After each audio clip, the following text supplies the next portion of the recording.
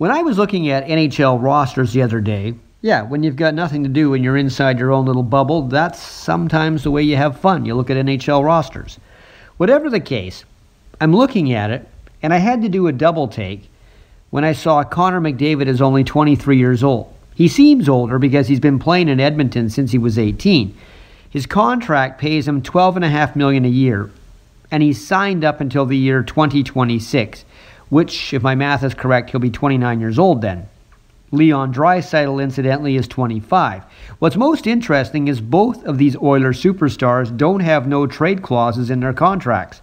And those are always a bad idea for a team to hand out no matter who the player is. It takes away control of your roster and gives it to a player. And there are times when teams need to make a trade, move a guy, and then he stops the deal because he has that clause. Now the Oilers, of course, won't want to be trading Draisaitl or McDavid. But the underlying fear is, if they don't improve the team around those two, they may ask for a trade. How long will they want to play on a mediocre team despite having two of the best players in the NHL?